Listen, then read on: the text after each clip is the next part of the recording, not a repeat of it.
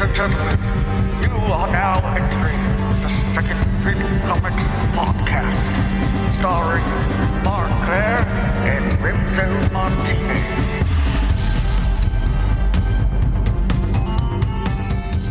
Return of the Max, Return of the Max, Return of the Max. Been feeling very musical these last few episodes here lately, Remso. By the way, welcome, Remso Martinez. Welcome back to Second Freedom Comics. This is my co-host, as always, the rambunctious one himself, Remso Martinez. What's happening, buddy? You see, I'm not actually Remso Martinez. I'm Remso from another multiverse. This is why he had to go ahead and introduce me like, none of you fuckers know who I am. I gotta give a little behind the scenes. We're recording this, about a week or so, not even, prior to the recording. No, we're not prior to the recording, prior to the airing of this episode. And we were discussing before the show, we're not going to talk about any of them, to be clear, because you probably do care about spoilers if you're listening. So I respect everyone else's right to not be spoiled. Right. You just don't respect your own, because I know Remso was going to see Spider-Man tonight. I have already seen it, and then Remso starts just rattling off all these things that happen in the movie because he just completely spoiled it for himself and saw Reddit is a horrible place, Mark. Yeah. It's where dreams go to die. So we're not going to talk about Spider-Man at all yet, because you still haven't seen it. So, you don't know how you feel about how it played out, but you pretty much know everything that happens. But that's this weird thing about this world we live in. By the time this airs, I think it's okay. It'll be a week later to spoil Hawkeye. Like, for example, in Hawkeye, the Kingpin character just appeared in episode 5, and it has been rumored for so long this was going to happen, but it was something everybody kind of knew was going to happen. And did I spoil this for you, by the way? Have you? No, I saw Hawkeye. So so here's the statute of limitation on TV shows and movies. TV shows are 7 days. That's when it's universally acceptable to spoil everything publicly. For Spider-Man, they actually put out a date. Sony and Marvel actually said, don't start publicly talking about this shit until the 27th of December. Really? So a few days after this airs, a few days after Christmas, they're like, that's more than enough time. To determine when we can discuss things. The people that want to go ahead and start posting more spoilers online to get people to go buy more tickets. Yeah. I'm going to see this movie twice easily in theaters. We already have plans to go back. Yeah, but like, I think there's just something to the innocence of not having any idea what's going on, and I think it's so hard, especially if you're comic nerds like us and you're all up on all the different websites and Twitter accounts and everything. It's really hard to avoid knowing this stuff. But even when the Kingpin appeared to me, like, it was awesome. I was excited for it. And I don't know, it's a kind of it's a two-side thing, because was I more excited about Hawkeye because the Kingpin was coming? And for me, I was going to watch it either way, but maybe it drew interest for people that might not have otherwise watched it. Either way, I loved seeing it, but there was a part of me that I wish I had absolutely no idea that was going to happen, because then I would have been like, oh my God, the fucking Kingpin, and it's fucking Vincent D'Onofrio. Like, I would react so differently, Here's my philosophy when it comes to these things. I usually spoil really anticipated movies for myself, but it doesn't make me want to see them any less. If anything, if a movie is good, here's the true test of a spoiler ruins a movie. If you watch a movie and you forget about the spoilers and you're just totally like zoned into the film, you'll still be surprised as if you didn't know. That's kind of like how it was for me in No Time to Die, because I knew that James Bond was going to die at the end of the film. I saw the spoilers. I didn't until I heard your review of it. But I didn't care either. Did I say that in the review? Yeah. Oh, yeah. Oh, well, spoilers ahead, mofo. I think it was like a classic Remso quote-unquote non-spoiler review. We're like, I'm just going to tell you this one thing that's the entire plot of the movie. Other than that, I'm not going to reveal anything that happens. Yeah, but it's like I knew that going into the theater like 2 days prior. I that's when I found out. But then I just got so obsessed with the film, I almost completely forgot about it. So when Bond finally did die, I was like, oh yeah, that's a sign of a good film. Yeah. It makes you forget that it was even spoiled for you. Yeah, I will say, as far as No Way Home, and I'm not going to discuss anything that wasn't in trailers, but even like seeing the villains appear at certain times that I knew was going to appear, they're in trailers, like there's no doubt they're going to appear. I still popped and was like, oh shit, So you can forget, you get lost in the movie, and you can still have that maybe it's not the same exact reaction, but you still get that emotional pull for sure. Yeah. Speaking of emotional pull, today is a special episode. Yes, every episode is a special episode, but this is a very special episode. All special today episodes. Is a Kirby Club produced episode. Mark, What is the Kirby Club, and what madness are we getting into today? Well, the Kirby Club is a very elite level on the Second Print Comics Patreon, where not only do you get all of the benefits of being a Second Print patron, meaning that you get access to all of our exclusive audio shows, audio content, such as Hawkeye recaps, upcoming very soon, Boba Fett recaps. You get Remzo rants. You get What Mark Missed, where I look at, well, like the title suggests, comics that I missed during my dark period. You get all sorts of extra bonus content for a measly $5 or more in the case of our patron today, our Kirby Club producer. But at these higher levels, I mean, you get monthly calls with Remzo and I, the Journey into Mystery level. At the Epic Crossover level, you get graphic novels, hardcover graphic novels, hand-selected by Renzo and myself, delivered to your door every 3 months. And then at the Kirby Club level, which our patron today fumbled that one, at the Kirby Club level, at which our today's patron is, oh man, why am I can't say this thing at all? Today's patron is special. Yes. At the Kirby Club level, of which our today's patron, who's going to join us in a second, is a member of, you get to actually produce episodes of this podcast. So far, we have, our last month we did that villains episode, which is really fun, where we got to break down some of our favorite villains.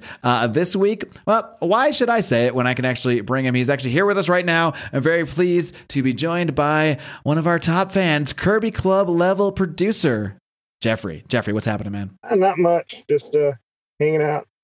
Jeffrey, have you decided to get the tattoo yet? Because that's the only real way we'll ever know that you're willing to commit for life. Because marriages come and go, nations come and go, but Indeed. just like Wu-Tang Clan, SPC for life. It's just a tattoo of I'll put it our on my heads. to-do list.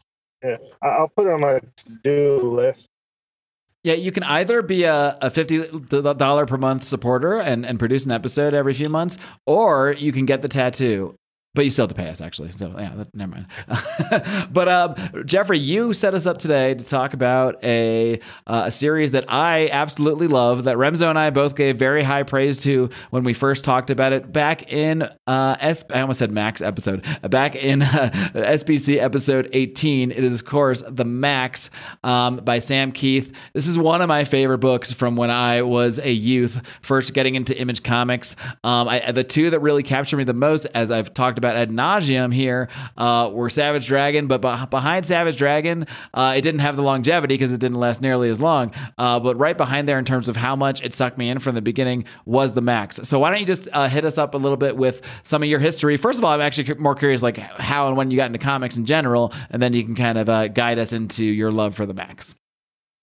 Well, I got into comics pretty young, but I was sort of there weren't really comics that I collected. Like I would basically just, when my parents took me to the store or whatever, I'd head over to the comic section, just pick out what struck my fancy, on any given day. But the Max, the first issue of the Max that I got was Max issue 6, which is part of this collection. And it was, 93. So I would have been, I believe when it came out, I would have been 10 years old. It was the Man, that wasn't even like a glimmer in my father's eye. I was already 13 then, for perspective. But and it was the first, I guess you'd say, adult comic that I'd ever purchased. In terms of the themes and whatnot. A lot more. It's a lot more. A lot darker than two superheroes punching each other. And I got it because the cover art, which was, the cover of it, it's, the Max, this big, cool looking dude, shoving his fist down the throat of a cool looking shark guy. And so I was like, oh, that looks pretty cool. So I got it and I opened it up and started reading it. And I was like, what the hell is this? Yeah, especially picking up at issue 6. I almost did it, episodes, issues. Picking up at issue 6. I mean, it's crazy if you started from issue 1. Man, I'm really doing it today. But picking up at issue 6 must have just been like completely mind blowing for you as a 10-year-old. Yeah, and then it starts off. You have a little cameo from Calvin and Hobbes.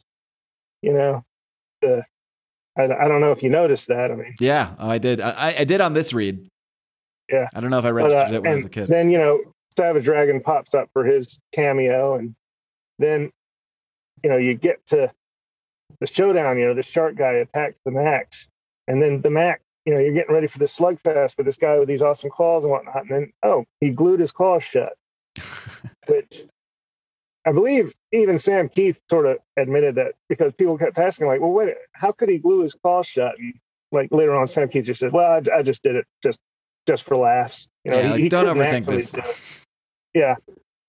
But because I have most of the original series, in the single issue, so I have all the letters pages from back then, which it's always a trip to go through and read the letters pages from that time.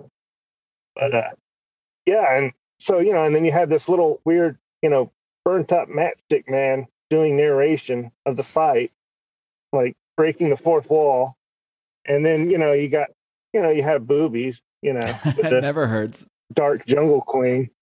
Never hurts. So, to the and so it was a mind trip, and unfortunately, like at the time, I never really picked up another issue for several years on, because I think the next issue there was like a 3-month delay, and so by the time the next issue came out, I pretty much forgotten about it, and maybe a year or so later, I rented the cartoon from a video store and watched that, and it's pretty accurate to the comics. I think the cartoon covered like the first 12 issues or so, and so I was waiting for the part where he fights. I'm sorry, was that series on MTV? It wasn't in it. Yeah, I think it was MTV. Yep. Because I know Savage Dragon was MTV. I always forget that they did something for the Max. You were wrong. Too. You said that last time, and then I fact-checked you, and I forgot to bring it up, so I'll bring it up now. Savage Dragon actually aired on UPN, and it is now a NBC Universal property, which is why I can watch it on Peacock. So that Max was not MTV, although MTV, which actually makes sense. Yeah, I think it was a double feature with the Wildcat cartoon on Saturday mornings, wasn't it? I believe you are correct. Yep. So Renzo gets fact-checked yet again. If I wasn't so hungry, I'm muting myself to eat wheat thins, I would argue, but there's no point.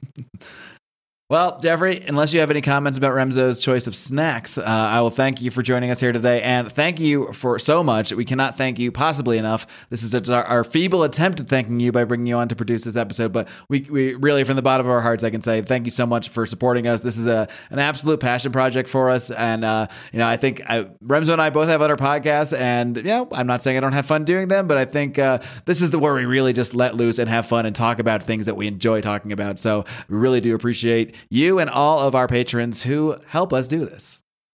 All right. Well, I appreciate it. All right. Thanks a lot, Jeffrey. Take care, brother. Thank you. All right. So with that being said, I think Jeffrey set us up pretty well for going into today's book. So Remzo, are you ready to dig into the Max? Let's do it. All right, let's do it. We start off with Max issue number 5. This is actually exactly where we left off back in the SBC episode number 18, where we looked at the first 4 issues of the Max by Sam Keith. And this one starts off, we're not really sure what's going on. We just kind of like see some images of like the Max kind of curled up, and there's some dialogue that says like a bit more to the left, more there, now down further. Really, it almost seems like they're implying a sexual thing, but when we get to the next page, there is no sexual anything going on. But this is all being seen through like a keyhole, it appears. So it seems like somebody is actually spying on them at this point. But it is just Julie giving Max basically like a Thai massage, basically just like walking on his back, getting those kinks out. Remzo, have you ever had a Thai massage where the ladies actually literally get up and walk on your back? No, but now I want one. Oh, it's awesome. It's amazing. It's absolutely incredible. If you ever have like back kinks to be worked out, which who freaking doesn't, you're getting thrown around on the judo mat all the time, you will not regret it as long as you get a good one, which I have had good success in the past. Today's sponsored by Thai Massages. Use discount code SBC at any Thai massage parlor. You get 50% off a happy ending. Tell them Mark and Remzo sent you. Anyway, but yeah, Julie is giving the Max a Thai massage, and they're just kind of hanging out, and she's talking about how the Max is always falling asleep watching these cartoons, especially that cartoon Crap On in a Hat. Remzo, what can you tell me about Crap On in a Hat? Anything? Was it like a Adult Swim show or something? It's not a real show. It's just made up for this thing. He's basically the WB Frog, essentially, only like psychedelically trippy, as we'll see just a little bit later in this episode or this issue. They're both accurate. I could have said either one and they would be correct. But yeah, we do see someone was in fact watching the Max and Julie from across the street through some like binoculars or something, which is weird because why did it show a keyhole before? I don't really know. But anyway, they are in fact being spied on by an Iz. Do you remember the Iz, Remzo, from our last dive into the world of the Max? The Izzes were the little evil motherfuckers that could go between, what was it, the Outback? Yes, indeed, the Outback. The Outback and the real world. Exactly. So yeah, they're kind of they're like minions but murderous. Essentially, yeah. And they got these big teeth and they bite people, and they're just and they can appear as regular people to regular people, basically. But the Max can see them for what they are. Exactly. Little tiny black jerks. And they work at the behest of Mr. Gone, who was killed in episode 4. Damn it. In issue number 4. I'm really bad. I thought I had almost cured it, and now it's just come back raging my issues episodes. My issues episodes issue. That's what's returned. Wow. Try saying that 1,000 times. Tell me how you really feel. But yeah, there's also a voice going along here, and this word balloon, I'm just going to say this word balloon looks somewhat similar to the word balloons that we did see from Mr. Gone previously, but this person is saying, I could blow them both away right here. Not that I would, of course. I don't operate that way still. And so it's really the Iz that's looking, though. We just hear this voice from, well, we don't hear it, but we read this voice from off camera. And yeah, Julie and Max are kind of talking, and Julie's just like basically saying, look, all right, go to sleep. It's not like a wacky cartoon is going to infect your brain or something, so I guess it's no big deal. And then she says, just don't fall in, okay? That's all I need is for you to turn into some stupid cartoon. So of course, what happens here, we start to see as the Max falls asleep, and as he does, when the Max falls asleep, he often goes into the Outback, which is it's basically Julie's subconscious at the end of the day, but weird things happen in the Outback. There's weird rabbit creatures, there's other creatures, but sure enough, just as Julie says, I don't need you to turn into some stupid cartoon, slowly as the Max drifts into the Outback, we see this image of the bunny we always see, this image of this little doll we always see, and we see this like WB Frog looking motherfucker who it will turn out is crap on in a hat. And the Max does indeed turn into a freaking cartoon, which I just, wow. Yeah, I mean, Julie, you said it, and so of course it's going to happen. And they actually show the Max like going into cartoon world as kind of like turning into like a 2D, figure, almost like he is just on flat paper. I really like, how Sam Keith did this with the art here. It's really impressive to me. But yeah, for now we see the Max is kind of in a cartoon. He's actually in the cartoon crap on by this guy Dave Feist. So I'm not sure who Dave Feist is, if he's a real guy or if they just like made this guy up. I assumed it was a name made because it implies he's going into a show. So because you really want to immerse it, it's almost like the reader's watching the cartoon. Yeah, like that I get. I just mean I wonder if it's a name he just made up or if it's just like, hey, I have a friend named Dave and I'm just going to put his name in my comic kind of thing. I'm probably doing that all the time. I just put all my friends' names in the comics, which I will do someday when we start our SBC publishing branch. But we need your money on Patreon first. Thank you very much, Jeffrey. But yeah, moving along here, Max is basically running around, running through the Outback, running through these little creatures. And there's a point where he says like he knows these creatures are his fears. I thought this is pretty interesting, Renzo. I'm going to tell you a little story that I usually keep behind paywalls and that sort of thing. I feel like Joe Rogan here. You ever done DMT? This is about to get interesting. No, Mark, I have not done DMT. Okay, well, I'm Joe Rogan, and you're my guest who hasn't done DMT, so I'm going to tell you about it. So I did once, and I'm not going to get into the entire thing, but one aspect of when I did that is I saw these. Now I'm wondering, did my subconscious access this part of my brain because now that I think about it, they actually look a lot like the Iz. And also, have you ever seen the movie Critters, at least? Tell me you've seen Critters. Yeah. Okay. I've seen they that. look like the Critters, but like with bigger teeth, and these little black creatures were just like floating at me, and I knew that they were my fears, much like the Max knows that these are his fears. The Max is a pussy, so he's running from them. I didn't run from them. I just watched them and laughed at them, and as I laughed at them, they fell away and into nothingness, which taught me that your fears can't really hurt you, and you just gotta laugh at things, and that'll help you get by things. That's basically my lesson from DMT. Yeah, so that's deep, Mark. You ever eat elk? I haven't, but I would. Actually, I have had elk jerky, which I found delicious. You're the full Rogan. We just got to get you back in jiu-jitsu again. I'm Joe Rogan if he spent all his time reading comics instead of doing jiu-jitsu. That's basically who you're dealing with right here. But yeah, moving along. So yeah, the Max is running from his fears because he's a pussy, not like me, who just embraces them and laughs at them. All his fears are named Dave, by the way, which I find pretty interesting. As he's running through this, through the Outback here, this cartoon version of the Outback, he's dealing with this fucking crap-on guy who's just basically just following him around, giving him shit all the time.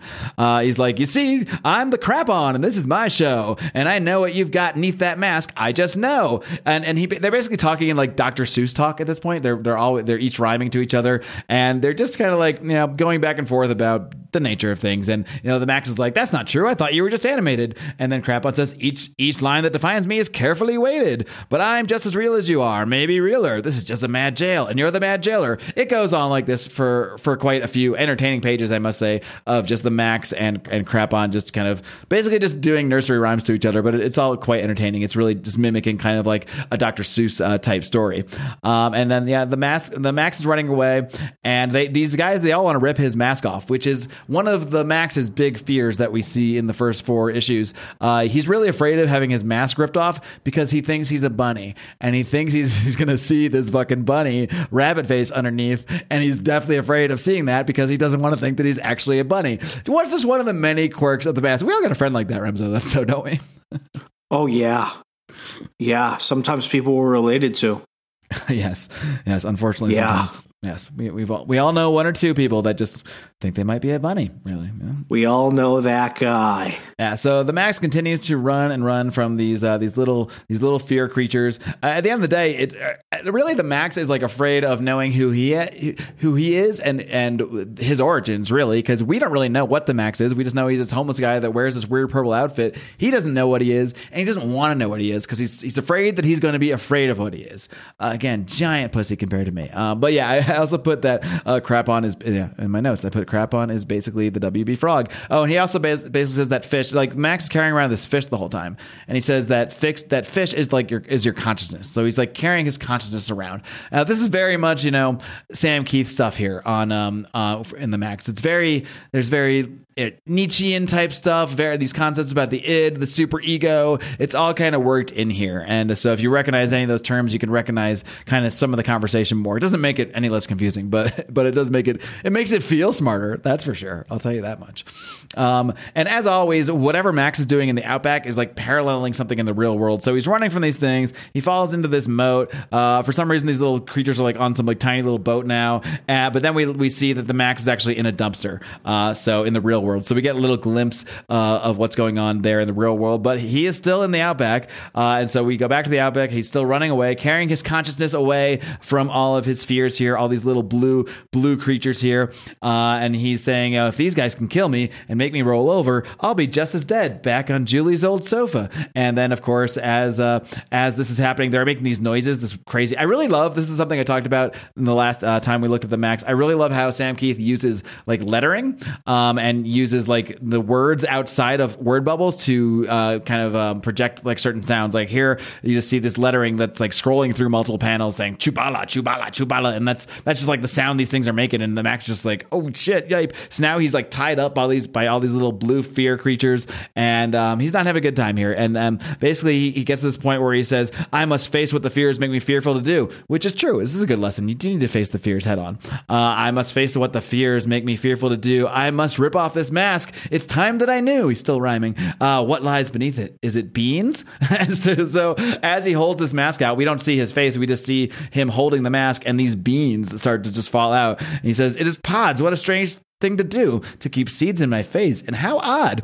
And then we see kind of a glimmer of the Outback, well, like the Outback that we're used to seeing, as these seeds continue to fall down. And then we kind of pan out and we see these seeds are all falling by this plant, and the plant is here. And now we see young Julie next to a skull that looks like the Max's skull. And now young Julie is talking to this Max skull. And this Max skull is like the hardest thing to describe this series because it's so freaking crazy and insane. So I would highly recommend. I would highly, go ahead. Yeah, well, I'd highly recommend listening to, if you don't read these issues, at least go listen to episode 18 of Second Print Comics so you can understand some context of these characters because it's confusing even with the context. I always think for comics and for comic book storylines that have not been adapted into either a TV show or a film, you know who I would want to direct a Max movie or maybe a series? Zack Snyder's the Max.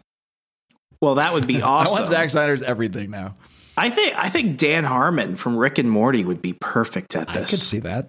I could totally see that. Would this like a live action, or would you want to animate? Either.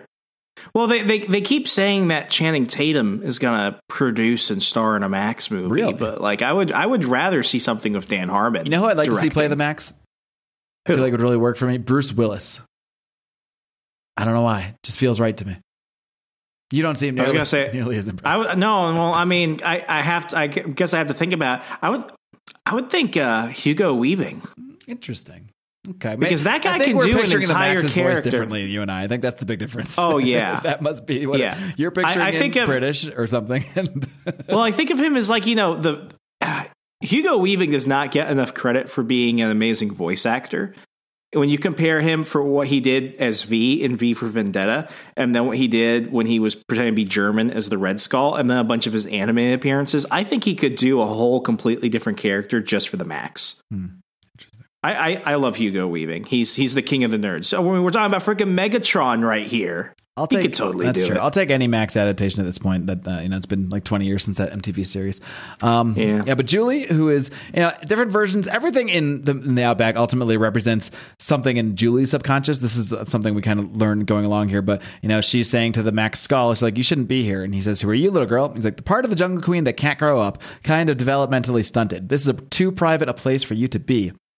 And the Max skull says, why do I look like an Eagles album cover? Sam Keith really deserves credit because there are many, many times as silly the series is both silly and ultra serious at the same time. It's like very deep in a lot of the concepts it talks about, trauma, like subconsciousness, all these sorts of things.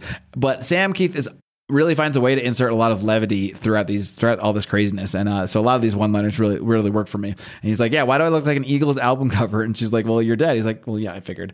And now suddenly he's the real Max. He's suddenly just, because this is the Outback. And we're seeing the Max in the real world, I think, talking to actual Julie while this Max skull, that's what it is, while this Max skull is talking to little Julie in the Outback. And he's saying, "But if I'm supposed to protect the Jungle Queen, why shouldn't I protect you too?" She says, "This is a holy place. Even I don't come here. Go away." No, go back the way you came. You've dragged us both into the Erlich dimension. These like creatures just appear and they're like, "What the hell?" And and basically Max now is like fully back in the real world, and he's like, "All right," and he's telling Julie the story. He's like, "And then I woke up. Too many cartoons and Pez, I guess." And Julie just says, "I think you OD'd." And then we kind of we get some appearances here from the Rabbit Bunny makes an appearance again. This doll makes an appearance again. But at the end, Julie just says like, "All right, Max, just rest now." And as we see Max kind of heading back into the Outback as he goes back to sleep, because again, that's what happens. Max goes to sleep and he's in the Outback. Must be exhausting. Every time you fade off, you're just in this totally crazy place. It's like some Fight Club stuff. Yeah, it is very much Fight Club stuff. We then move on to issue number 6 of the Max. My notes just says 2 feminists sit down on a dock talking about the Max. But yeah, this is Julie and Sarah's mom here, and they're just talking like feminist stuff and all sorts of things. Which I always find the dialogue pretty entertaining. I know we talked about last time, but I just want to reiterate, Julie's probably one of my favorite original comic book characters. Yeah, she's great, and it's something that we've talked about a lot recently, especially as what's going on in the comic book industry and stuff always bleeds in. So I don't want to, push people away because of my opinions. But like what I love about Julie is that Julie is a character who there aren't many other similar characters in any title like Julie. And Julie has a very unique voice. I mean, in the way that she's written, it's authentic to the character while still being somewhat humorous for people that might not necessarily agree with her or like her. That's the great thing about comics because you can read this character in their own voice while putting your own perspective on them. And, when a character is good, it doesn't matter who they are, what they believe, what they do. If a good character is a good character, they will always stand out. And that's what I've always liked about Julie. And this first page of this issue is just, I'm reading this. I'm just like, you know what? Like, it's just such a ridiculous conversation, but it's authentic to the character. It means something to the story. I like it. Yeah, I do too. And I really like even here, like the portrayal of her body. They show this like side shot of her, and she has by no means a perfect female. She actually she's very attractive, but she looks like a regular person, which Julie is thick. She's a little thick, yeah. But I mean, she looks like a girl you'd meet in real life. And, I think that's something that you don't see in comics very often, and I kind of get it when it's superhero stuff and they're supposed to be, in great shape because they're superheroes. So that makes more sense. They're all a Rob Liefeld woman. Yeah, basically. But I don't want a flabby superhero because then I can't really buy that they're superhero. Like in Eternals, that one guy, the one bit chubby guy, Phastos. Yeah, I can't take you as a hero. I don't know. Maybe it's like, I mean, here's a counterexample. I'll be quiet. Like the character of Faith in the Valiant universe. I do like Faith. I don't fucking like Faith. Oh, okay. Faith is the only scene in any book I like is in Unity Volume 2, where the Unity, Exo Manowar, Ninjak, and Eternal Warrior, they end up murdering a bunch of villains like it's nothing. And Faith walks in. She's like, "Wait, I can't join your team. You're killing people." And she flies away crying. And they're like, "Well, there goes that new recruit." Yeah, my version of Faith was a part of the original Harbingers comic way back in the early 90s. So I haven't really read. The new one. The new one is like a Rosie O'Donnell special. Okay, it's just they ruined her. Then I probably would also not like Faith at this point. There's no Faith in the Faith comic. That's why they keep having to reboot her. Yeah. But yeah, they're just having a chat and kind of chatting about the Max a bit too. But meanwhile, these two kids. So this is what Jeffrey was referring to, this Calvin and Hobbes appearance. It's not. Yeah, it is. There's one kid. Then they has this little kid with him who is clearly. Which one's the tiger? I always forget. Calvin? Hobbes. Hobbes the tiger. No, right. Calvin's the kid. Hobbes is the tiger. Hobbes the tiger. Okay. So whatever. Calvin and Hobbes, either way, are also there checking out this box, and they're like, "Oh, it looks like this guy's been dead for a long time." And just like they're about to poke into this box to check out this dead guy because that's what kids do. When suddenly, who appears? My favorite, dun, dun. The Savage Dragon. Savage Dragon is here, and they say, "Oh no, you're the dragon." He's like, "Yep, that's my pronoun, son. Don't wear it out." Pronoun joke, way ahead of its time. Was not expecting that one. Hashtag woke in the 90s. Yeah, but basically, Savage Dragon is like is following is getting these kids out of the alley, but that's just it's kind of a side job because he's really in town to go after this villain of his known as Mako, who has been spotted here. And there's a little subtle thing here. I don't think I even noticed it the first time through, but these cops that Savage Dragon is walking these kids out with, they are actually is. So right as we see, so I think I misunderstood this. I thought that the Max just happened upon Mako the first time. No, but it is clear Mako was actually hired to go after the Max. So yeah, in the next scene, we see Mako, who's a longtime Savage Dragon villain. Some might say he was the inspiration for King Shark, who did come out after Mako. Just saying. King Shark is a shark. King Shark is a shark. Mako talks a lot more than King Shark. Mako's like a regular talking guy who just happens to be a shark, and he busts through the Max's apartment, wakes him up from his nap, sort of, because he's still also kind of in the outback. And Mako is just bloodthirsty, and he says, "You ducked on purpose, Mauve boy." I don't even know what Mauve boy means. And now I'm gonna do you slow. And he I didn't duck on purpose. He was just like sleeping on the couch. Meanwhile, so like Julie and then this chick and Sarah's mom are still chatting. So we kind of are interspersed between their chat, talking about the Max and feminism and censorship. Like Sarah's mom, I don't even know her name, but Sarah's mom, the character Sarah. Sarah's mom does not have it going on. Wants to censor stuff. She's talking about violence on TV and censorship and all this stuff. Meanwhile, we see a battle between the Mako and the Max, and like the Max is, and something that Jeffrey mentioned is that the Max had accidentally glued his claws shut for some reason. So he is battling Mako, but he's kind of like not at full power here because he can't really use his claws. So he's pretty much just running away from Mako here, and Mako's going after him, almost eats him a bunch of different times. And like it's interesting, like it's not often you get a hero, supposed hero. Max is not really like a traditional hero by any means, but spending panels and panels not fighting from a villain. but just running the fuck away from him, which I really like. I mean, it's not something you see often, and I like that they can portray the main character as he's just this guy in this costume, I guess. And he has these claws, but shit, now that those things are wrapped up, I'm running away from this giant shark. What about you? Can't blame a guy. No, you cannot. And he also refers to Mako as a land shark, which is pretty funny because that's something that is he sees things in the real world as part of the outback. So in his mind, Mako is just a land shark, just another land shark coming after him. Meanwhile, in the real world, Mako is a hired assassin who is trying to kill him for some reason or another. Is the Max powerless in the outback? They don't really make it clear, like what if he has, because it seems like he's like when he's in the outback, he's much more vulnerable to things. Whereas and we saw this in the first volume, like he can kick ass and do stuff in the real world. Yeah. But it's not even clear in the real world if he has powers per se, or if he's just kind of tough, like he fights like normal type. Usually he's fighting like just like, some homeless guy who's like harassing a woman or something. He's not until here with Mako, he's usually not fighting like other superpowered beings, or he's fighting Mr. Gon, and it's not really clear exactly what his powers are or not. So it's not really clear, but he's definitely different in the outback, where pretty much anything can happen in the outback. It's all about whatever your subconscious is telling you or something like that. But anyway, Max continues to run away from Mako while Julie and Sarah's mom, I'm sure she has a name. She's Sarah's mom in my notes. She's Sarah's mom Karen. in my mind. We'll call her Let's Karen. call her Karen.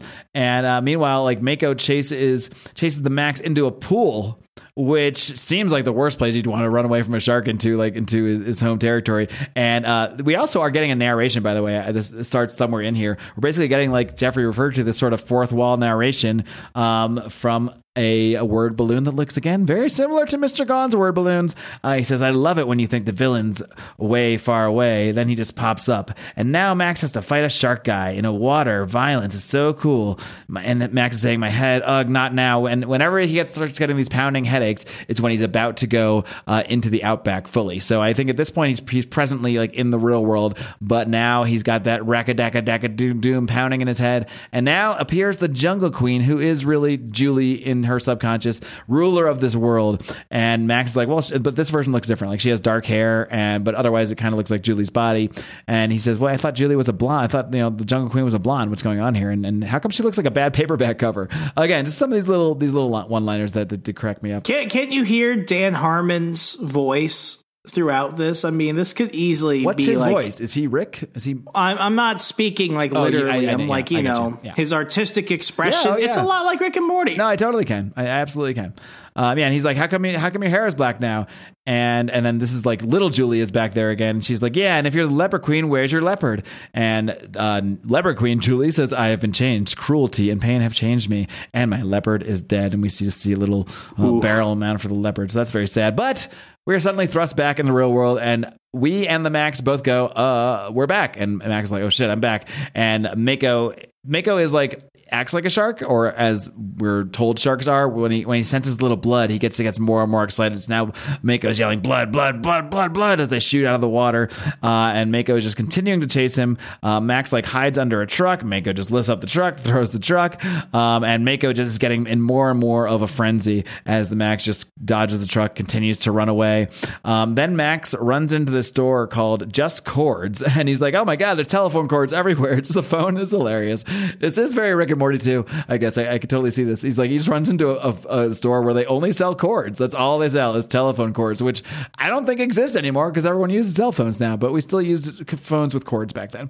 And he's like, hey, there's fun fact, there are 2 working payphones in Washington, D.C. Really? Wow. I cannot remember the last time I seen one of those. Hashtag the more you know. Ding, ding, ding, ding. Max is like, man, there's cords everywhere. And what's that smell? And these 2 guys are in there completely unfazed, apparently, by this guy jumping into their store. He's like, yeah, it's Solvent. We're cleaning the cords today. Cleaning the cords. He's like, oh, Jesus Christ. So Max gets wrapped up in all these cords while he's running from Mako, and he's like, God, I hate my life. But what happens is the solvent, this cleaning solvent they were using for the cords, sets his claws free. And he's like, yes, my claws are free. And now we get a little more narration from this mysterious word balloons. He says, look at that. You can see his veins and ridged muscles and gristle. Boy, is he mad. I bet we're going to see something now. Something. Ba-boom. And there's just a big explosion. So just as the Max He's finally got his claws back, is ready to rock, ready to party, ready to kick some ass. This thing explodes. Turns out that the corrosive, but this is what we learned from Officer Dragon. So Savage Dragon's in this, but he's not really like involved in it. He's just kind of like a cameo. It is really more Mako that makes up the bulk of this crossover. Yeah, so basically what happened is the solvent melted the cords, and then there was an explosion of some kind. So basically in the end, Mako got away, and they kind of take off the Max. They don't even know who this guy is. They just toss him in the back of the truck, but that doesn't last very long. Meanwhile, Julie and Sarah's mom Karen, I guess, they are sitting in a car waiting for this tow truck, and we just hear a crash. So we don't really know what's happened yet. So we then head back to the Outback, where Julie is talking to little Julie, who is her inner psyche, basically represents her inner psyche. And they're just chatting. I'm not going to recap the whole thing, but she's also commenting. She sees the Max skull, and she's like, "So Max is dead in this hallucination?" And little Julie says, "Yeah, he can't exist here. You're the only psychic entity here. Meaning her, them." And then these little, we see these little baby leopards, and Julie's like, "Oh, baby leopards. I suppose this is where I learned that for every creature that dies, another is born." Laying it on a bit thick, are we? So I do like Julie's internal commentary about her own trippy little subconscious trips into the Outback as well. But in the end, basically the revelation we get here, because Julie always thinks that the Max is like the Outback is the Max's, because like he goes to the Outback and has all these adventures, but little Julie then tells her here that it's actually that the Outback is actually Julie's consciousness, Julie's subconscious, and the Max just sort of goes there to protect her, basically, or to help. That's deep, very deep. Yes. As we wind up, we go, basically it's Julie's dream and Max is part of it, not the other way around. We then learned that it was the tow truck guy that had hit their car, had hit Julie's car. And so Julie's fine. Sarah's mom, Karen, ends up in the hospital, but we see Sarah pulling her out of the hospital on like a wheelchair at the end. And then we just kind of get some head thoughts of Max, where he's kind of referencing the first episode. Damn it. The first issue again, where he was talking about the show Cheers. And he's like, yeah, it was like weird when the show Cheers ended, like they become my friends, and then suddenly they're just gone one day. And it was like, and he's like, I know in my mind that they all just moved on, like they're real actors and they're real people and they went on to their lives and did other things, but to me they all died. And he just ends with this somewhat maybe sad or depressing thought. He just says everybody dies. and that is the end of Max issue 6. Remzo, thoughts so far? What I love about this series, and it's why I recommend taking some DMT before you respond to this. I mean, I've been drinking a little bit, but I mean, I think my thoughts would still be the same without it. This is, and I mean, I say it when I say it's like a Rick and Morty episode, like there are Rick and Morty episodes that are just outright fucking hilarious. And then there are episodes that are still funny, but then they just take a really like dramatic turn. Mm-hmm. And it isn't often that a story, whether it be a comic or a show, are able to really tie those two very polar opposite emotions together. But the Max really does that. And I mean, this issue is really a prime example of that. Indeed. And I also, what do you think of the use of, or the sort of use of Savage Dragon and Mako here? Because this is something that that Image guys did a lot in the early days, because they just wanted their characters to appear in various stories. I think Erik Larsen was the best at this. He used characters that appeared in like ways that ended up being really important. Like he has a whole storyline with Wildstar that I won't spoil, but it is what we're going to talk about in a couple issues when we do return to Savage Dragon. A couple issues, damn it, a couple episodes when we talk about Savage Dragon again. But I mean, this is a character that's not his at all, but he highlights this character in several different ways throughout the course of his book, and they actually, in ways that actually impact the story in very significant ways. So I think Erik Larsen is the best at this, because a lot of times when characters appear as cameos, it's just to get the promotion, and it's just kind of seen as a throwaway. Kind of is here to an extent. I mean, Mako could have been almost anybody here, but it was fine. I wasn't offended by it. But what do you think about the kind of character crossover? I think sometimes it's appropriate, especially early on in a series like this. Like, for example, in Amazing Spider-Man issue 1, they go ahead and immediately introduce the Fantastic Four. Now, you could have just gone into it the way that most people did, where it takes a little while and then you start introducing these characters. But in many ways, it solidifies a story without also having to give a giant amount of time to giving a backstory for characters. So Mako, if let's say Mako had not existed in Savage Dragon before this, they would have to really pump him up. They would have to really, set up some exposition, set up some narration to give a backstory at some point, whether in this issue or a later issue. But because he's already established villain in Savage Dragon, you could just throw him in here. Whether people are familiar with him or not, it gives the artist and it gives the writer an ability just to, move on with the story without having to get bogged down for every character's needs. Indeed, yeah. So, like, why not? If it doesn't really matter, if it's really just Muscle going after the Max, why not make it a character from another book? Why not have, pique a little interest? Why not have Savage Dragon pop in? Yes, it could have just been some ordinary guy who's a police officer, but it doesn't hurt. I mean, whatever, so I see no harm in it. Yeah, and I use that Amazing Spider-Man example because, after that issue, we won't see Spider-Man interact with other established Marvel characters for a little while. So it wasn't necessarily like clout chasing. Like, it was good because it really solidified at the time that the Marvel universe is a shared comic book universe. But there are other examples, like one of my favorite DC series to come out of Dark Knight's Metal, the first go around, was The Silencer. I think The Silencer is one of my favorite comics of the last 5 years. Wow. But the thing that we'll have to do a Silencer run at some point. I think the thing that harmed the Silencer was that she was borrowing so many other people's villains that she didn't really feel, to many people, like she was that necessary or she was that established, because she's not fighting anybody who was really outside of like Batman's rogues gallery. So because of that, it did kind of harm her in a way. And I do think that may have been the case, but it was one of the situations where you either lay it on really thick or you don't lay it on enough. I think by throwing Savage Dragon in here, they weren't saying, it's going to be a team up for the ages. No, it's just part of the story. And it, I didn't see it as something great, but it certainly didn't take away from it. It just made it solidify that, this stuff happens to cross over every once in a while. Exactly. Yeah. I mean, it's just a reminder that there's other books out there, and as long as it fits and doesn't feel wedged in, which to me it didn't. Like, I could have never read Savage Dragon and been like, there's a shark creature after him. Whatever. It could be anything. So it works for me. It's a pretty ridiculous world as is, so I could buy it. Exactly. We go into issue 7, Max issue 7 here, and this medical examiner is checking out that dead body that the police took away, that homeless guy. It's actually this guy, Tigo, who I think was actually a guy that was like scaring Julie in the first episode that the Max chased away. They said, we found this guy in a box, blah, blah, blah. So he's like examining the body. He takes off this hat and like his like whatever scarf he has on. And then suddenly it is revealed to be a giant one of those creatures. So this medical examiner can actually see that it's an now. So he's like, what the fuck? He's like, that ain't right. That ain't what he looked like when he was brung in. I don't know why I'm giving him this accent. I don't think they're anywhere near the South, but it's like, it's unnatural. And he's like, and then we see a little teeth peeking through the door. So implying that things are not about to go so well for this medical examiner.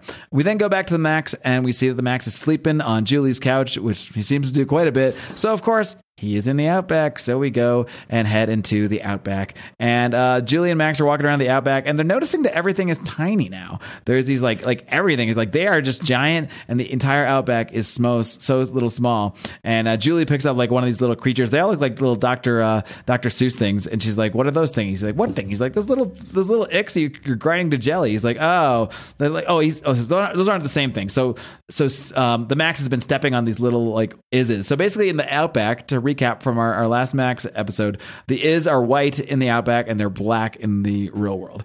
So he's just got like is all over his he's got is all over his shoes. That's what she said. I'm sorry, I'm just laughing at myself here, don't mind me. And she's like, well, okay. And Julie's like, all right, if we're not dreaming, do you suppose we can get killed in here? Because she's like, this isn't really a dream, we're actually sort of going here and interacting with things. And he's like, oh yeah, I'm absolutely sure of it. She's like, well, that's a happy thought. He's like, but we won't die here, all right? I guess we're the biggest things around here. Everything is so tiny. And she's like, well, guess again. And she turns around, and who is it? It's Pitt, another Image character. All right, Mark. This is one of those moments where I'm actually incredibly lost. Please tell me, who is Pitt? Well, Pitt is a character that was created by Dale Keown, who is one of my favorite Hulk artists of all time. He's very much tied in to the Peter David era of the Hulk, and I absolutely love Dale Keown as an artist. But he is one of the guys. He went to Image in like the second wave, so like that was like Sam Keith, Dale Keown, a few other guys. But basically, Pitt is a human-alien hybrid created by the alien race known as the Creed. He was genetically engineered to serve as a killing machine. He does appear slightly more alien than human, I would say, with his huge red pupilless eyes. He's got gray skin, pretty much no nose that you can see, and these giant teeth and giant talons. And that is Pitt. Honestly, he looks like the Hulk with some slight adjustments. You're telling me that an Image creator ripped off something from Marvel? I don't want to say ripped off. I'd like to say homage, maybe, or something like that. Even down to the point of he has these. Well, at least it's only homaged if it's cooler. That's true. I can honestly say I don't think I ever read a Pitt book, so I can't really comment too much on the character. I'm assuming you have not either, Remzo. No. And I don't really feel the need to. Yeah, I feel like someone in the last 20 years would have told me you need to read Pitt if I needed to read Pitt. So, yeah. I didn't. Anyway, so Pitt is there in the Outback, and he is yelling. He is screaming about this kid, Timmy. He's like, Timmy, where's Timmy? He was my only friend, and now he's gone. And you know something. You took him. Give him back. So he's just going after the Max here. I don't know who Timmy is. I assume if I read the Pitt book, perhaps he has a friend named Timmy who's a little kid. I guess. I'm sure that is probably the case, but I don't really know. And the Max is like, well, Julie's my only friend, and if you hurt her, I will. And then we hear, hey, and Julie's just yelling, will you guys knock it off? This is supposed to be like my chance to work through a bunch of cathartic crap. Like, we're here in my subconscious. You guys are fighting. Like, this is a mess. And you, Mr. I'm too good to have nostrils. We don't have your Timmy. I don't know a Timmy. I like how she's just talking shit to this creature who, if she ever saw it in real life, she would probably be completely frightened. But because they're in the Outback, I think, and she knows she's in her own subconscious, she feels like she has a little more power here. But right as they're all arguing about whether or not they're going to fight, suddenly they look and see a lot of like a horde of like a billion coming at them, and they're that's like, a fuck ton of There's a fuck ton of and they're like, all right, see ya, and they just take off. They leave Julie just hanging out while Pitt just starts jumping away, kind of like the Hulk does when he makes these big jumps, and the Max is just running after him, I imagine much far behind him. And Julie's like, well, all right, well, they did that quickly. He's like, next time I'll tell them to dig a hole and fill it with buttermilk for my bath. There doesn't seem to be any in this direction. I don't know why. Something's drawing me out here, something very intriguing. And she starts walking in another direction, and we see this creature sleeping. Really, a lot of these creatures in the Outback, they all feel like very Dr. Seuss type creatures to me. I think there's a lot. I think one of them is even called a Seussodon, is like one of the names of one of the creatures. So there's definitely a Dr. Seussian inspiration here. Meanwhile, we go to... It's like a giant dick turkey or something. That would be one way. That's a giant dick turkey. That's what we're gonna go with. We're gonna call it the giant dick turkey. That's the only way to describe it. All right, that's what it is for now on. And yet Sarah's back at school here, and she is in the art department because look at her. Obviously, she's in the art department. This big curly hair chick with glasses, and she finds this box. And this box starts talking to her. This box, she's thinking to herself, she's like, one stupid box, these two stupid boxes. Like, I hate doing inventory. And this one box says, life sucks, huh? And she's like, what? She's like, down here, kiddo. And she's like, okay. And he's like, hey, Sarah, I'm a magic piece of talking clay. And she's like, right. He's like, no, really, I can help you if you just sneak me into Julie Winter's house. And she's like, well, how do you know about Julie? He's like, don't worry about that. I'm a magic piece of clay, and I really need to get to Julie Winter's house. Basically, Sarah's a fucking idiot. Like, eventually, this is, we go back and forth between Sarah talking to this box and the Pitt and the Max kind of bouncing between worlds. And, eventually he does convince her to take this box to Julie's house. And I'm just thinking, like, what a fucking moron. Sarah was never known for making good decisions. No, she really wasn't. And she's not making another one here. So I'm just we'll bounce back to her a few times. But basically, it's a number of interludes of her being slowly convinced by this box to take this box. It's talking to her, saying it's a magic piece of clay back to Julie's house. This is your friend, man. Like, I don't know. Maybe you want to know more about this what this magic box's and magic clay's intentions are. But again, it's never good when women start talking to their boxes. It's these art students, She just sees it as a work of art. So she's all completely flew past that remark. Oh, did I miss a joke there? Yeah, I said, now it sounds stupid if I have to say it again and explain it. It's never good when women. It's never good when women talk to their boxes. Oh, there, you're right. I did just completely gloss over that. That was good. I'm going to edit in a drum roll. Probably not, though. Meanwhile, we go back and we are on in the stairwell because, again, when things are happening in the Outback, they are also happening in the real world, sort of, or something. It's confusing. But Pitt is looking for Timmy, and he's chasing this kid who looks like Timmy. But we know, because the reader can see, it's actually an It's an Iz. It's an Iz. And he follows Timmy. Kind of looks like Kevin Hart. Who, Pitt or the Iz? The Iz. That sounds racist. Moving on. And, yeah, I mean, he's about the same height. And so the Iz runs into this apartment, and Pitt appears in there, and he's like, oh, hey, what did you do with Timmy again? He's talking to the Max. But suddenly, everything changes, and now, like that, the Max and Pitt are tiny. So now you have a tiny Pitt and a tiny Max in Julie's apartment when suddenly they are attacked by a giant Iz. It's probably a regular-sized Iz, but because they are very tiny now for some reason, it's a very, very scary giant Iz. So now they both just start running away from this giant Iz. Even as tough as Pitt looks, this is the second story in a row where Max is just running away, which I like because he's this he's just this guy, and he's got these claws, and maybe he has powers. We're not sure. Maybe he's strong, but he's just a guy, and if he's tiny, I think I know how to describe him. Okay, perfectly. He's a slapstick character. He kind of is a slapstick character. Yeah, I think that's fair. That is very fair. I could definitely see the Max crossing over with the Three Stooges or something. Oh, like yeah. That. Give me that he's one. A guest star on Scooby-Doo. Give me that one, IDW. Give me the Max versus the Three Stooges. We're combining. There's a book I actually borrowed it in Hoopla because I haven't read it. It's a Max and Batman crossover. I own that, and it is actually pretty fun. Cool. Well, I will. It's on my list. It's on my list of things to read. It's a good Sunday read. Yeah, but like I said, we keep bouncing back to Sarah talking to this box. It eventually tells her, hey, everyone has a spirit animal. You need to have a spirit animal. He's like, maybe yours is a horse. What do you think about that? So he's basically convincing her. And I mean, I gloss over things here. I'm talking about the story, but I should probably pause to stop about how awesome Sam Keith's art is. He can really go through various different styles. He can make the Max look cartoony. He can, he goes back to his sort of normal Max style. And then he always interludes these beautiful, when the magical box is talking to Julie, talking about this horse creature. We get these interspersed images of this magnificent looking horse creature, but it's all very done in this very, I don't even know how to describe it. It's just fucking cool, and it's just fucking awesome. And as we discussed, Sam Keith got to start on the early issues of Sandman, and there's a very similar kind of style. Obviously, it's the same artist, so of course there's similar styles there, but they did a lot of similar stuff where it almost feels like the style changes part way, but the style always changes to match the tone and match the feel of things. And I think he's really one of the more underrated artists. I mean, maybe he's rated highly. I don't know. I mean, you just don't hear his name that often in the conversation, and it really should be.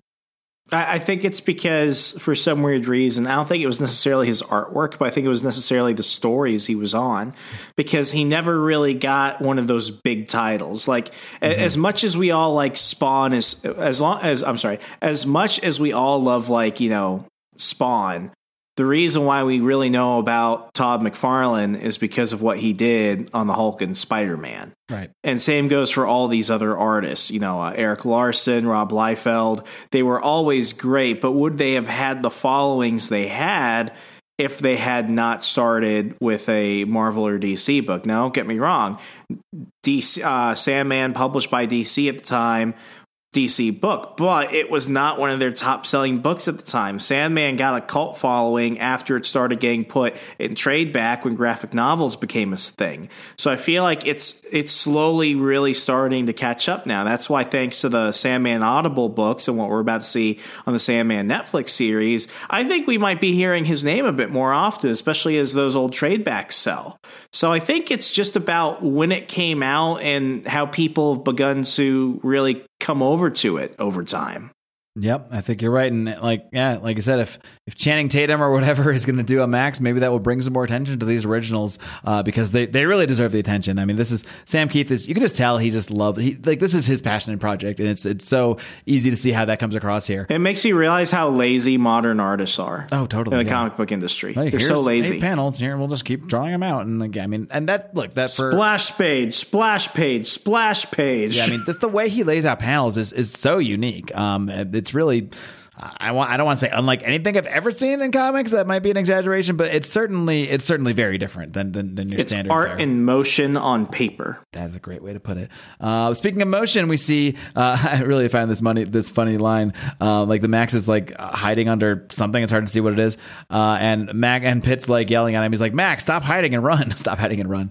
And Max is like, well, Max does not hide. Max is resting beneath the decaying body of this small air well. So like when Max in the real world, he thinks everything is something else that exists in the outback, just like he called Mako a land shark. It's just like a thing with the Max. But anyway, they're still running away from this giant Is. They jump into the sink and they end up swimming in the giant sink lake at one point. And then the Max grabs a knife and is like trying to battle the Is with this knife. This giant Is, he stabs the Is right in the freaking head, and which is actually like the most action we've seen and most offense we've seen from the Max, I think, in this entire series. Jumps on the Is and stabs it in the skull, and he says he pushed Max too far. And Pitt's like, will you run? Max, it's been real interesting meeting you. And then they go, they're still kind of running from this thing. They try to push a bookshelf onto the Is, but that doesn't kill it. It busts through the bookshelf. Like nothing is killing this thing. But then finally, and at the same time now, Sarah is bringing that box up to Max's apartment basically, and she like pushes in the door, and she's talking to the box. She's like, will you shut up? I don't even know why I'm doing this. Like my world sucks, but at least it's kind of normal. And once I get rid of you, she basically just wants this thing to shut the fuck up. I could have just left it at school, but whatever. And she comes into Max's apartment, or Julie's apartment, I should say, and sees the Max, Tiny Pitt have this like Is totally wrapped up again in telephone cords. Sam Keith has a thing with telephone cords. I don't know what it is. Weird fetish, if you ask me. Yeah, but she just kind of backs away, and the box is talking to her. It's like, Sarah, you stop talking, Sarah. I can't hear you. I'm inside, right? You haven't played a joke on old Mr. Clay, have you? You better not have, Sarah. And he's just screaming as she walks away. Then we head back to the outback, and we see Julie is talking to this little box as the giant, what do we call it? The giant turkey dick? Whatever. That giant weird creature that looks like a giant cross between a giant penis and a turkey is there, sort of the dick creature thing. The giant dick creature thing is slowly like slugging its way towards her while she is talking to what we now see revealed, which matches the word balloons that we've been seeing for a couple issues here. A very, very tiny Mr. Gone. Is he naked? He does appear to be naked, yes.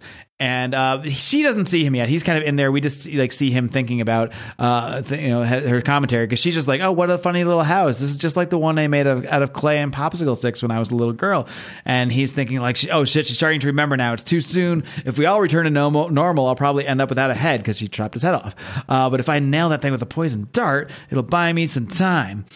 So Julie is like, he's like, oh, I remember now. I was a jungle queen, ruler of a vast domain, and whenever evil appeared, I would fight it. It's just like I remember it. And he's really freaking out because he doesn't want her to remember. And then she says, and I had a pet bunny, but he died.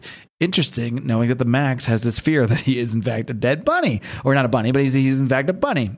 Just something to think about. And anyway, Mr. Gone, as this thing is creeping up behind her, he's like, no time's left. I got to do it now. And then suddenly, as this creature is about to take a swing at Julie, suddenly we cut away, because now we're going back. We're back to the Pitt and the Max, so we'll get back to them. But yeah, Pitt and Max we are now in the outback and kind of up on this ledge with all these Is around them, which are actually to Pitt, they appear as Timmy, a bunch of Timmys, and he's like, Timmy? They're all Timmy, but where are Timmy's eyes? And none of them have eyes. And the Max is like, what? Snap out of it, Pitt. He's like, look, grab my hand, pull me up off this thing. There's just so many out there. Just stop standing there and saying Timmy over and over. And we just see that the Pitt just says kill, and that is the end of issue 7. A literal cliffhanger. I wonder if that was on purpose. It's literally a cliffhanger. This episode, damn it, here we go again. Episodes. Have you talked to somebody about that? Like, is this triggering some type of childhood trauma? I'm afraid it might be. The Max is making me think that maybe the issues and episodes are just my own issues. I'm playing them, and my own past episodes playing themselves out in my subconscious, in my own outback. But what do you think so far of this wacky doodle crossover with Pitt as we head into the final issue here? I really like it when some characters team up. I think other team ups in certain books sometimes water down the main character because the artist wants to play with some other IP. But, this is just a really fun story. And not just this past issue. I've enjoyed the last 3 issues we've gone over, so I'm excited to cap it off with the next one. Yeah, and I don't really care about Pitt at all. Like, Pitt doesn't do anything for me here, but he also it's almost like I know Pitt is more of like a serious character, I think, but that almost makes it work better for me because Pitt is this like big, scary. He's the opposite of the Max in a personality sense because they look like they could be, mano a mano the same, but personality wise, I mean, the Max is running and the Pitt wants to fight and everything else. It's very slapstick like, which is what I appreciate about it because it doesn't lean too hard into it, but it's such a 90s style indie book. You can't help but not love it. Yeah, exactly. And it really does. This combo actually really works for me, which is surprising. I mean, I think this might literally be, maybe there's been some Image crossover that I read at some point, but as far as I can remember, this is like the only time I've really read something with Pitt in it. And it's not that Pitt impresses me, but just I feel like I would not enjoy anything else Pitt is in. He adds to the story. He does, yes. And I guess much like Eric Larson, this didn't have to be Pitt, but he made it work with Pitt, with what Pitt is. So it works for me. I feel like it could have been. Savage Dragon. It could have been, with the whole Timmy element, they could have found another. Like Timmy's a MacGuffin in the situation. Yeah. But yeah, that actually, so Eric Larson also did a crossover with the Max in his book. I'm not sure if that was, I feel like it might have been one of the issues we looked at, because I buzzed through like 27 issues in that episode somehow. But yeah, and they actually do go on like an adventure in the Outback. So, I don't know, maybe that's more, we already saw this, so we're not going to do Savage Dragon again. Cause I agree that could have fit really well as well. Especially since they introduced him for just like a panel. Yeah. Like they could have just tied it right in. They could have just had him still in town, and then this whole thing happens. But whatever, it's fine. We're trying to get exposure to more books. But going into issue 8, Max issue 8, we're just getting some kind of like internal monologue from Sarah now, as she is at this giant horse statue that's exists in here, and it's really crazy, creepy looking, but she's just kind of sitting there like, all right, when's this thing going to talk to me? Like, is this my spirit animal? Maybe if I sit and stare at this horse enough, I'll understand more, and I'll be able to find myself or whatever I'm trying to do here. We go back to the Outback, as we left a cliffhanger there, a couple cliffhangers in the Outback last time, but here we see Julie, and she just kills this creature. She turns around and throws a spear through this freaking thing, and giant turkey dick creature slowly dies. And there's they work out these really funny lines in here. Like Mr. Gone is like, he's climbed out of this little house now, and he's like, yikes, that little cream-filled blint is going native. I better book it. Like, he's like, shit, she's not just Julie now, she's the fucking Jungle Queen. And last time he encountered the Jungle Queen, he got his head chopped off. So he's not interested in really hanging around to see what happens here. But there's a funny line here. They're describing what this creature is finally, and it's not giant turkey dick. It's Malachi, terrible spectacled stalker of the plain, and until this morning, the greatest giant in the Outback has time for but one thought. Sharp stick, it says in quotes. He says sharp stick, he thinks, and dies, which I just found so hilarious. Okay, so hear me out. Yeah. In certain panels, when they show him from certain angles, he looks very phallic. Mm-hmm. And Julie is an ultra feminist, and this is her self-conscious. And notice how Mr. Gone, the evil rapist who she, cut off his head in the last volume, is back. So what if this is all a feminist wet dream? That's not the direction I thought you were going with, but we'll just move on from there, I think. Slaying the dick creature, she's overcoming her fears of dick. I mean, yeah, I don't think it's unintentional, the phallic nature of things. I mean, we're joking about it, but I do think there is something there, because that is kind of, we'll find out the full origin at some point down this road. Maybe Jeffrey's next episode, he'll put us back on some more Max, but this does all tie in and sort of make sense in the end eventually. So you see, it's the Dick cinematic universe inside her head. The Dick cinematic universe, yeah, inside Julie's head. Dick cinematic universe. Yeah, the Julieverse. Basically, then she does see Mr. Gone. So she grabs this tiny Mr. Gone. He's like, crap. And he's like, I always knew you weren't dead. Now I want the truth. And he's like, talk to Descartes, Toots. I just love these little lines and references to philosophers. Toots. I believe you pronounce that Toots in the old school days. Meanwhile, back in Julie's apartment, somehow Max and Pitt have managed to tie up. That's kind of weird. They kind of left us with it seemed like Pitt was about to kill Max or something while he's hanging on the ledge, and then suddenly they have the Iz tied up in the apartment. So that was felt like a weird continuity issue. I'm just going to blame it on Outback real world transition problems, but that seemed a little odd to me because suddenly they just have this Iz tied up and they're just talking about what to do with him, and Max is like, well, we got to get rid of this thing. Like, I got a plan. So all right, what are we going to do? So they take this Iz and bring it out to this balcony on this board, and they're kind of balancing, or this table, this bench, and they're basically basically trying to send this Iz overboard. But again, the Iz breaks free, starts biting, clamps at Pitt, grabs Pitt's pants with its teeth, and Pitt's just like, no, Max, well, whatever you do, don't let go. And then Max lets go of this table, and then the giant Iz and the tiny Pitt fly off, I believe never to be seen again. So that was Pitt for you, everybody. Basically now the Max is like, and then the Max is kind of talking to himself in Julie's apartment. He's like, Brother Pitt looked mad as he sailed away. And then we hear a voice saying, who's out there? I can hear someone. Max? Are you out there, Max? I'm still locked in the bathroom. So I guess Julie's been in the bathroom this entire time. That tiny Max and tiny Pitt have been playing around with this Iz. He's like, you got to come save me, Max. And he says, I'm coming, Julie. And you see tiny Max is crawling under the bathroom door. At the same time, we also see some close-ups of this box that Sarah brought in. And we see that as he's crawling through the door, his mask has gotten knocked off, his tiny mask. So it bounces away. And you hear Julie's voice. We see Julie's voice. You hear podcasts. You read comics again. Okay. And yes, Mark. Yes, progress. Bring us home. And we hear the voice. We see the voice. We read the voice. Whatever you do, it says you're a oh God. And so we don't know exactly what she sees, but then we head back to the outback where we see what appears to be like a corpse of some kind. I think it's the corpse of maybe that Iz. And now Pitt is back. He's back there in the outback.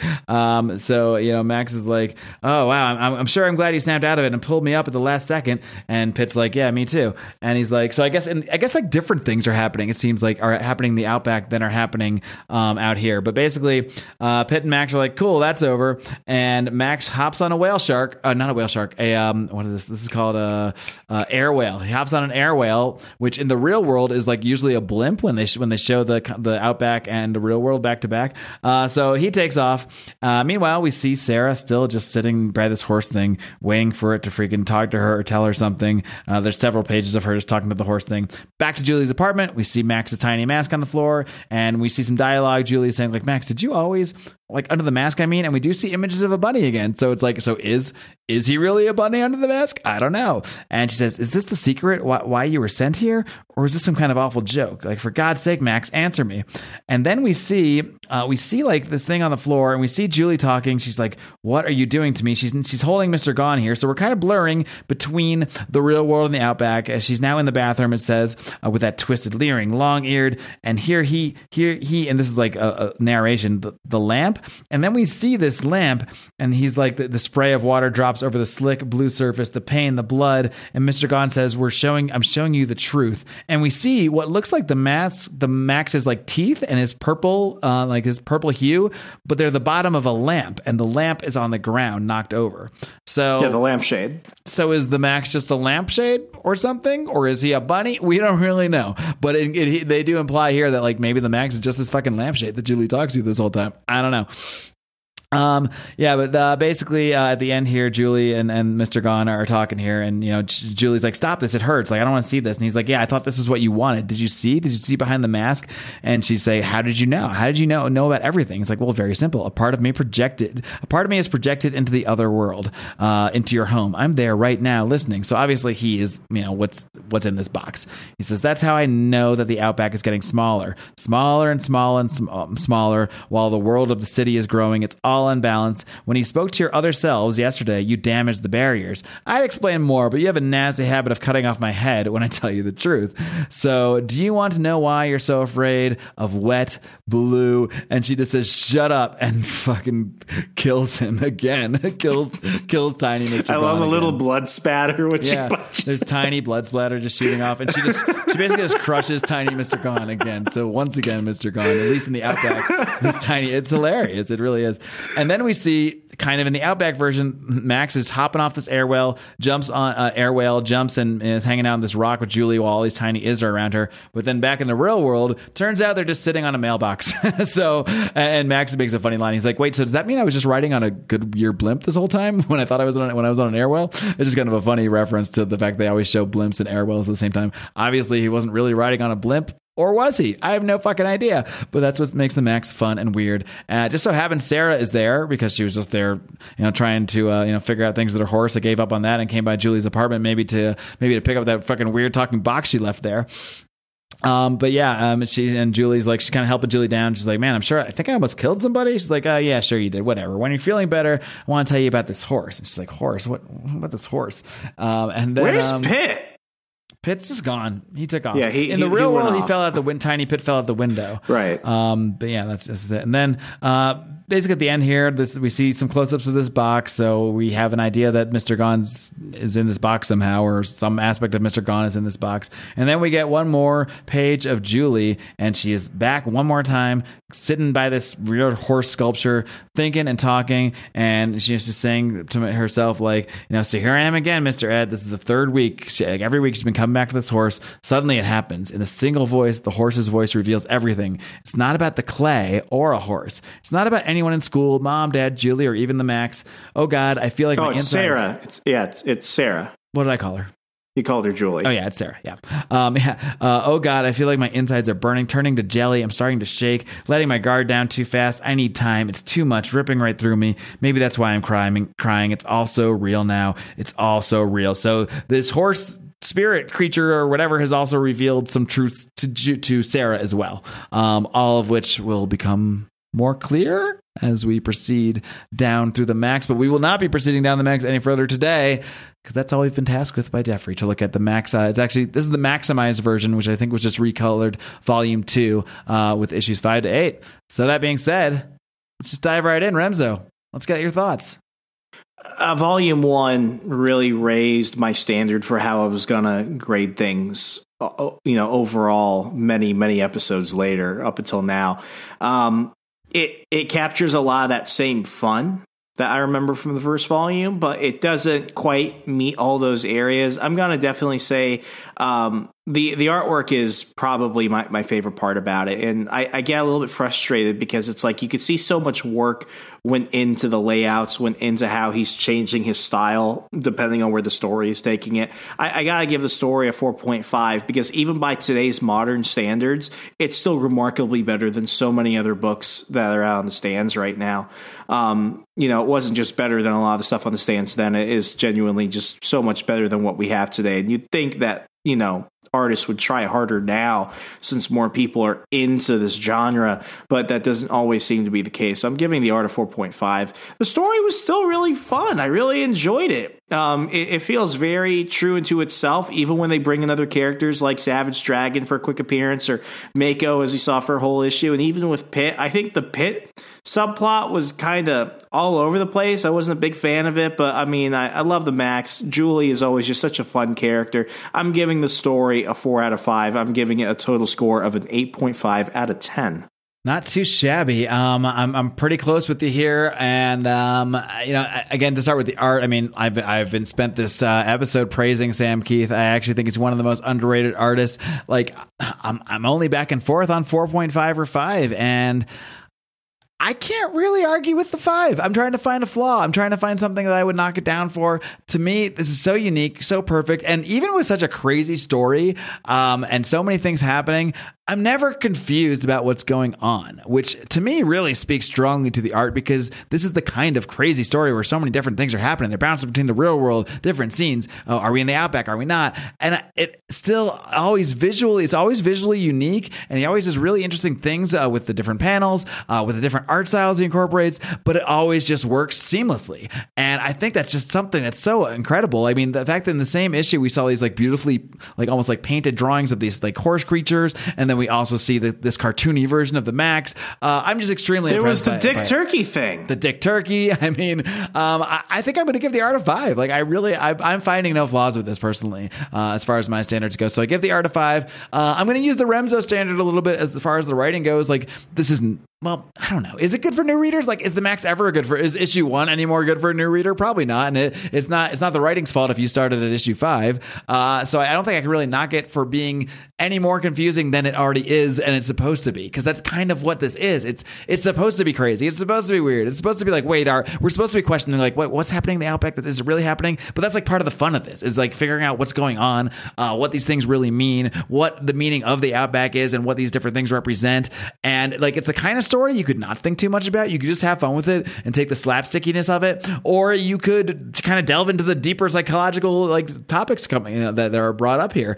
And there's just so much here. There's so much depth to it. I find myself talking my score up as I speak to you live. I think the only knock I'm going to give is that, I don't know, maybe like I feel like maybe a lot of time was wasted with just running away from Mako. Like maybe something with more substance could have been done there.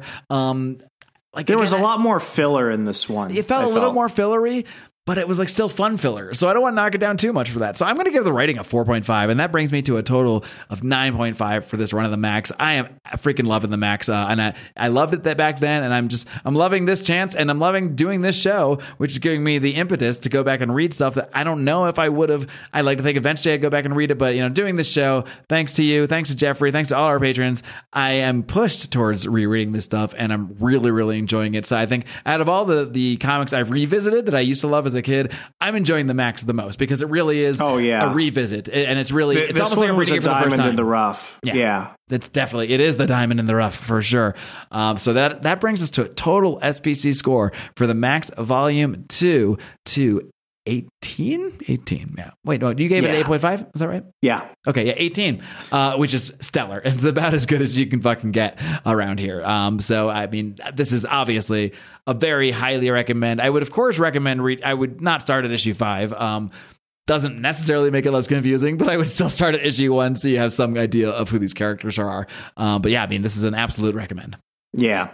This is definitely one of those books where it's like I would have never picked it up had we not done this show. And I know that you and I had discussed wanting to eventually get back to Volume 2, continuing the story, especially since it is a shorter series. I think it got less than 20 issues in print, and a Max and Friends like spinoff. 28 or something like that.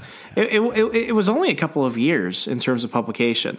But, thank you, Jeffrey, for picking this. I know it is your, one of your favorite stories, but I really was just happy that someone was like, we got to keep this going, because I sure as hell enjoyed it. A year later, I'm still loving, following up with this story. Indeed. Same thing. So we already pretty much plugged the Patreon pretty heavily. I don't think we need to go back to that. So I will just thank you all for being here. Thank you for being with us from the beginning. Next week, we're going to do something a little different. Again, the fourth Wednesday of the month is usually our potpourri, where we talk pop culture, TV, movies. We are going to do that, but in a slightly different format. We're going to do an SPC, the first ever SPC year-end awards. I'm very excited, Remso. You gonna dress up in a tuxedo or what?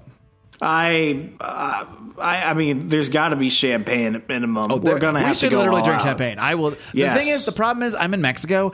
Champagne is really hard. There's no cheap champagne here. Like the cheapest champagne is like some $75. tequila and Sprite. Yeah, I'll do I'll get something sparkly. All right, let's put it that way.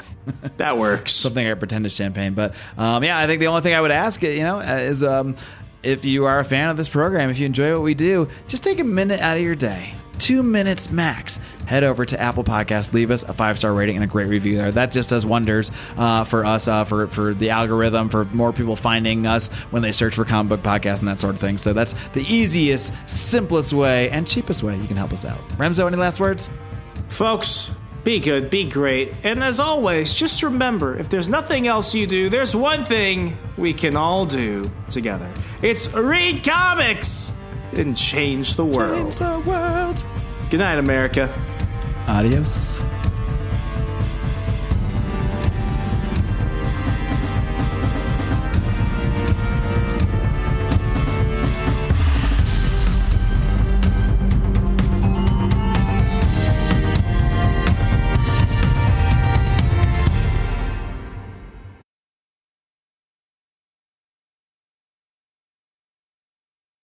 For the ones who work hard to ensure their crew can always go the extra mile, and the ones who get in early so everyone can go home on time, there's Grainger, offering professional-grade supplies backed by product experts so you can quickly and easily find what you need. Plus, you can count on access to a committed team ready to go the extra mile for you. Call, click Grainger.com, or just stop by. Grainger, for the ones who get it done.